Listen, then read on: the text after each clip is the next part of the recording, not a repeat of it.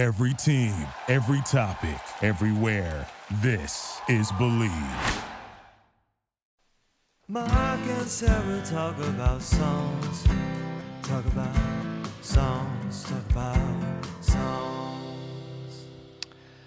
Welcome, everyone, to episode number 59 of Mark and Sarah Talk About Songs.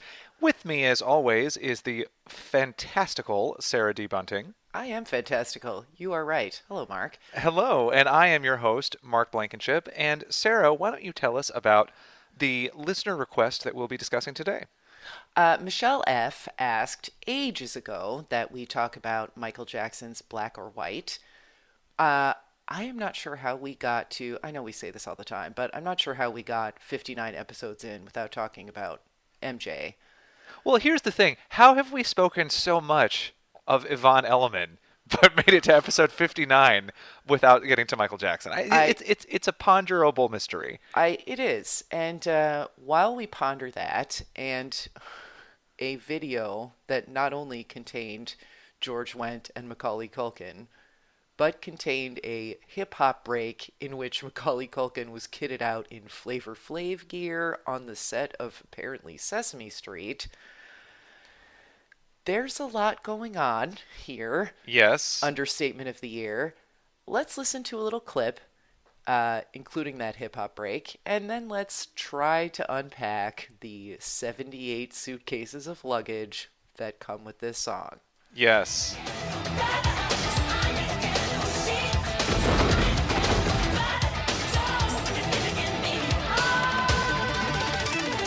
Protection for gangs, clubs, and nations, causing grief in human relations. It's a turf war on a global scale. I'd rather hear both sides of the tale. See, it's not about races, just places, faces. Where your blood comes from is where your space is. I seen the bright get duller. I'm not gonna spend my life being a color. Tell me you agree with me when I saw you kicking dirt in my eye. You're thinking about my baby. It don't matter if you're black or white. I said you're thinking about my baby. It don't matter if you're black or white. Okay, well, I will begin by saying this.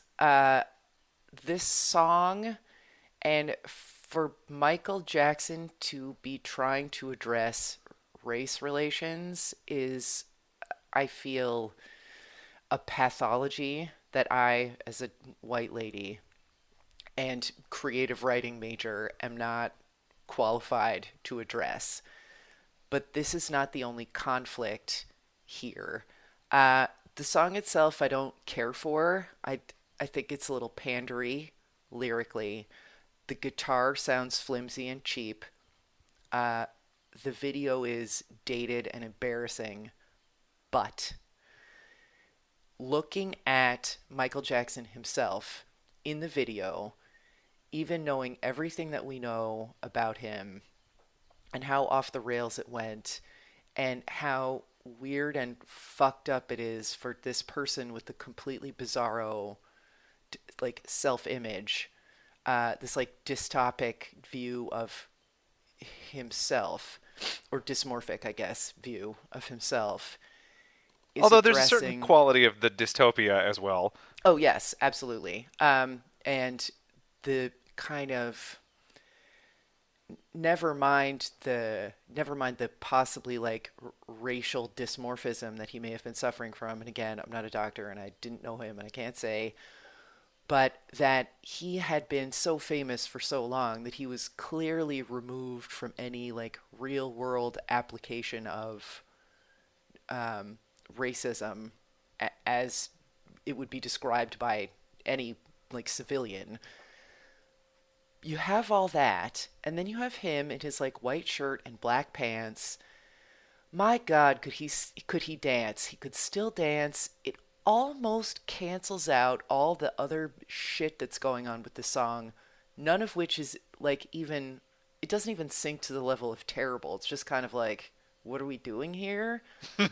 But he's having the time of his fucking life. He's absolutely his most himself when he's like getting to dance and think of like think of his life and his work as dance and lose himself, whatever that shifting off sense of self might have been, he can disappear into dance. I don't know if you saw that documentary. It was released shortly after his death, and it was about that last tour that he was preparing for. Oh, I think, yeah, This Is It, I think it was called. If you haven't seen it, and you too, listeners, even if you don't like really care much one way or the other about Michael Jackson, you will be really surprised in a pleasant way about how brilliant he was artistically and how well able he was to like translate his genius for the dance and genius for translating music into that movement, that he's able to talk about it so well, and that he was like really a boss, and it all just seems like a waste once you've seen it, that you're just like, why did this go so wrong, and why didn't I ever get to meet him and like talk about narrative with him? Like, this was he never gets credit for that, how smart he was, because everything else about him was so fucking gothically crazy and fucked up. But, you know, my take on him is also a little different, because I do remember when he was, like, I remember Off the Wall being a thing. So, yeah, I mean, this might be just one of those songs where, like, it's a Rorschach for whoever's listening to it, but what struck me was, like, the song is not great, but what a pleasure to watch this guy doing what he did best and having a ball. It almost canceled out the rest of it. Mark.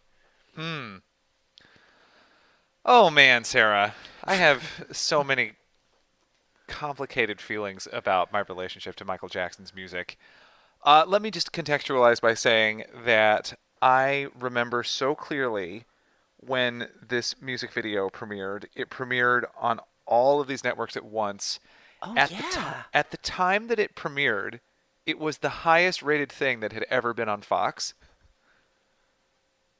Because this was 91, when Fox was still a baby network. Right. So just I feel like this is in one of those oral histories about late night somewhere, that this was like as context of like the shifting landscape of TV at that time. Anyway, go on. And this was a period when I was in 7th grade, and so if the business of popular culture put this much effort into telling me I was supposed to love something, I would love it, because I was 13. So, of course I watched the video, and of course I thought that the morphing faces at the end, featuring, among others, a very young Tyra Banks, were just the greatest things I'd ever seen. And, you know, even today I can admit that as tinny as the guitar sounds, the like, that's a pleasant loop. Right? That's catchy. Yeah, it's not a bad break, and it definitely has, I mean, when someone says Michael Jackson's Black or White, that's what comes into my head. Like, it's definitely still associated with it and memorable. And this was just a period when Michael Jackson as musician had long stopped existing, and Michael Jackson as world-dominating business force, or whatever you want to call him. Like, he was no longer someone who released singles. He was someone who created events. And so, of course, Black or White was number 1 for 7 weeks, because it was the new Michael Jackson song. There was a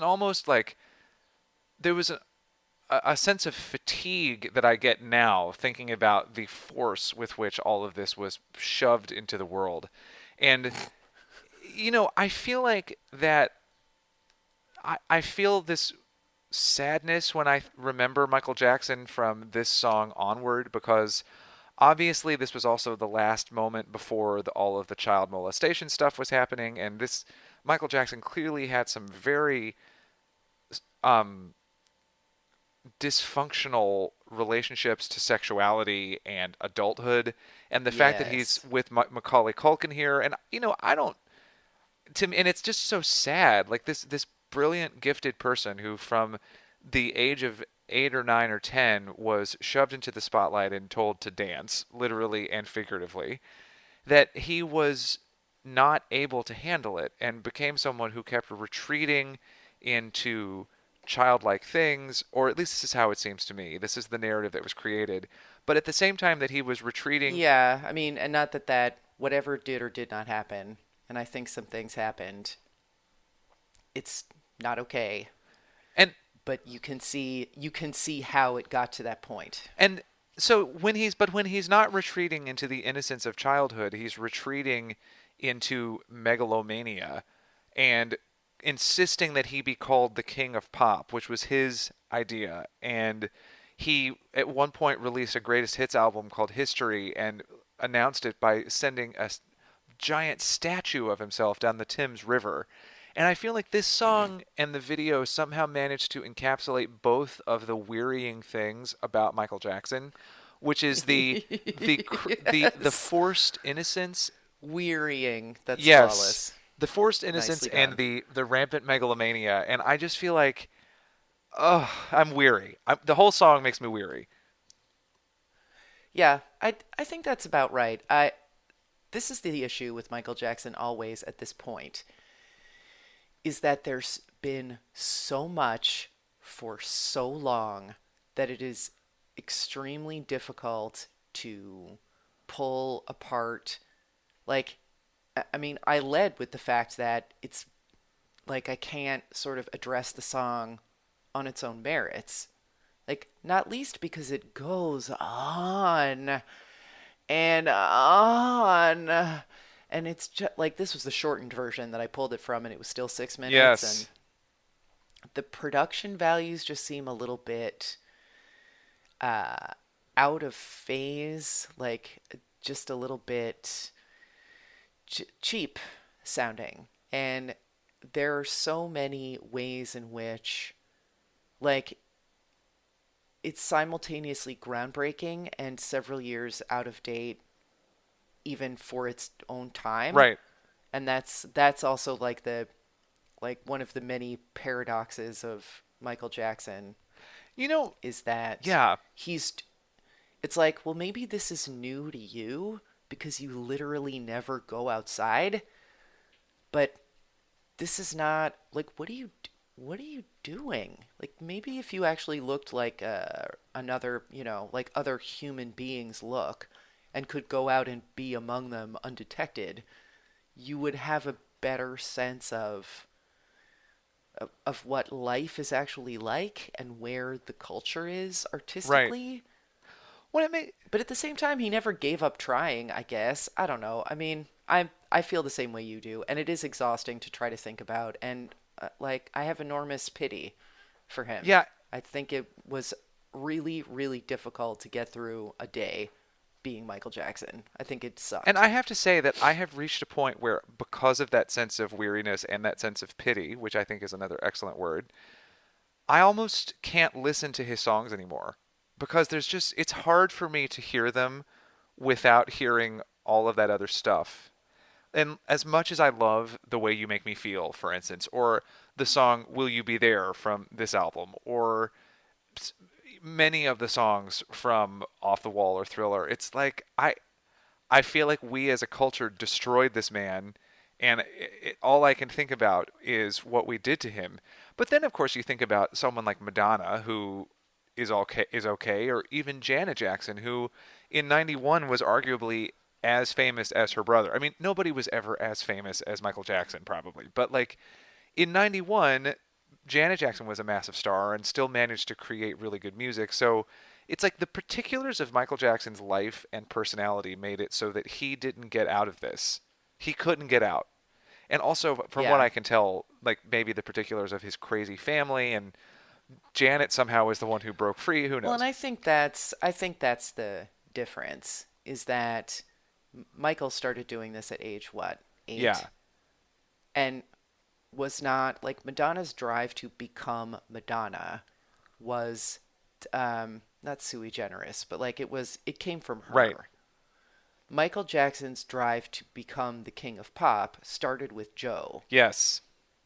And there was some really fucked up abuse in that family, and I don't think Michael Jackson was necessarily ever in a position to like receive himself in his own life. Well, if you ever So- read stories about what it was like for the Jackson 5 on the road and young Michael, I read Oh. some story once about young Michael being forced to be in a hotel room while his older brothers were having sex with girls that they brought in. Yeah, I think in the same bed, pretending to be asleep. Yeah. Like, that's not going to go anywhere good for anyone And after the that. poor guy, I mean, of course you grow up with a really distorted view of, and it's so interesting because this song is so clearly meant to be a happy, up with people type song, and what is it leading us to but this, like it's just that's the path that Michael Jackson sent us on. But what I'd like to do for a moment, if I may, is turn us to another person who's involved with this song that I find very interesting, if I may. Of course. So Please this do, song was- because how much more can we say about Yeah, the tragedy of MJ? this song was co-written and co-produced by a man named Bill Bottrell. And he is a white dude who actually performs the rap in Black or White that we heard in the clip. Huh. And Okay. apparently that was meant to be the scratch vocal that they were going to then offer to another quote unquote real rapper. But Michael Jackson liked what Bill Bottrell did, and so it stayed. And then, interestingly enough, I mean, it's cheaper. Exactly. And then just a few years later, Bill Bottrell created a group of musicians in California called the Tuesday Night Music Club. You might be familiar with the name of that because one of those musicians in the Tuesday Night Music Club was Sheryl Crow, who had been a backing sure. vocalist for Michael Jackson on the Bad tour. Sheryl Crow's debut album was called Tuesday Night Music Club, and she and Bill Bottrell co-wrote All I Want to Do. Huh. So it's really interesting to see that, like, weirdly, Michael Jackson and Sheryl Crow are intimately linked in a lot of different ways. Huh. And yeah, that is interesting. And I just think what he always wanted to do, like he wanted to be this hugely famous superstar and innovator, but I think on some level he understood. He would have been happier if he could have just had his own like little traveling Wilburys. Right. Or just gone and like, I don't know, like this week I'm going to learn the banjo, and he's like playing with this little surgical mask on, like whatever, not to be writing posthumous fanfic about MJ, but I've read just about every Elvis biography there is, and the original King. It was the same thing. Like it just started too soon and got to be too much for them. And it's very difficult to separate now the music from the myth making Right. that has happened. Not just because they have passed away either, but because of the, like that was always part of it. So Another thing that's, Michelle, thank you for bringing us this song. yeah. Well, I do, But I feel like you might be disappointed in our analysis of the song because it's completely overshadowed by the guy. if I may, though, I keep saying if I may, it's Mark and Sarah. I have the right, but whatever. Yeah. You mentioning Elvis reminded me that it was so quaint to me now to look back and think about how outraged people were by the end of the video for Black or White, when really Michael Jackson is using that final section of the video after the song has ended and he's transformed from a panther into a man and he's breaking a car and trying to battle racism. It's actually, I think probably the most successful part of the whole Black or White enterprise is the part where he's just dancing and he's actually just trying to vent some frustration. And it's so funny that Yeah. that is the thing that nobody wanted from him at the time. But now, and you think about Elvis too, and all of the controversy that he created for shaking his hips or whatever, and it's like, man, that isn't that funny that nobody wanted that, but in a way, it almost reads to me as the most valuable part of the whole Black or White thing. Yeah. And that it's the most him Right. part of it. Oh, MJ. All right. Well, Michelle, I hope we did some justice to the song, which we don't like, and to the video, which we sort of do, even though we're exhausted by it. And hopefully we'll get back to some other Michael Jackson later in a later episode. One that's a little less, one that's like from earlier and is a little less Fraught. Yeah, but I think they might all be retroactively fraught But I will say at too, this point. speaking of early 90s, next is episode 60. It's going to be an album ranking episode, listeners. And do join us because we're going to be ranking every song on Tori Amos's Little Earthquakes, which I am very excited to do. And it's going to be fraught in a different way. Why don't you do what you do when you did what you did to me? Oh. Mark and Sarah Talk About Songs is hosted by Mark Blankenship and Sarah D. Bunting, and edited by Sarah D. Bunting. That's me. Today's theme song was written by David Gregory Byrne, and you can dig more of his chili at davidgregorybyrne.com. If you'd like to place an ad, request a song, or arrange for Mark, me, to read your pop chart horoscope, we'd love to hear from you. Email us at talksongs@gmail.com, tweet us at talksongs, or hit up our Facebook page at facebook.com/mastus.podcast. And if you like the podcast, let us know. Leave us a positive review on iTunes or the podcast download interface of your choosing. And please download the music you hear legally. Yes. So until next time, this is Mark. And this is Sarah. And this is Mark and is Sarah. Mark and Sarah Talk About Songs. talk about songs.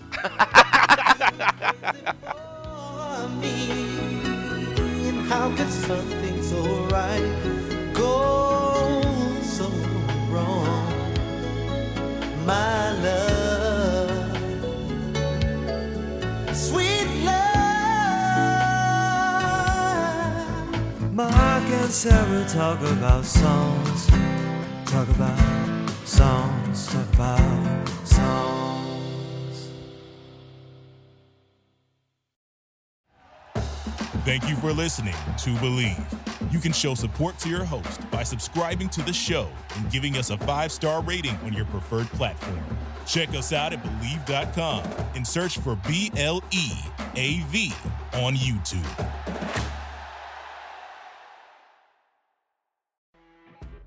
You know when you're listening to a true crime story that has an unbelievable plot twist that makes you stop in your tracks? That's what our podcast, People Are the Worst, brings you with each episode. I'm Rachel. And I'm Rebecca. We're identical twins who love true crime cases that make you say, didn't see that coming, and we hate the people responsible for them. Listen to People Are the Worst now on Apple, Spotify, or wherever you get your podcasts.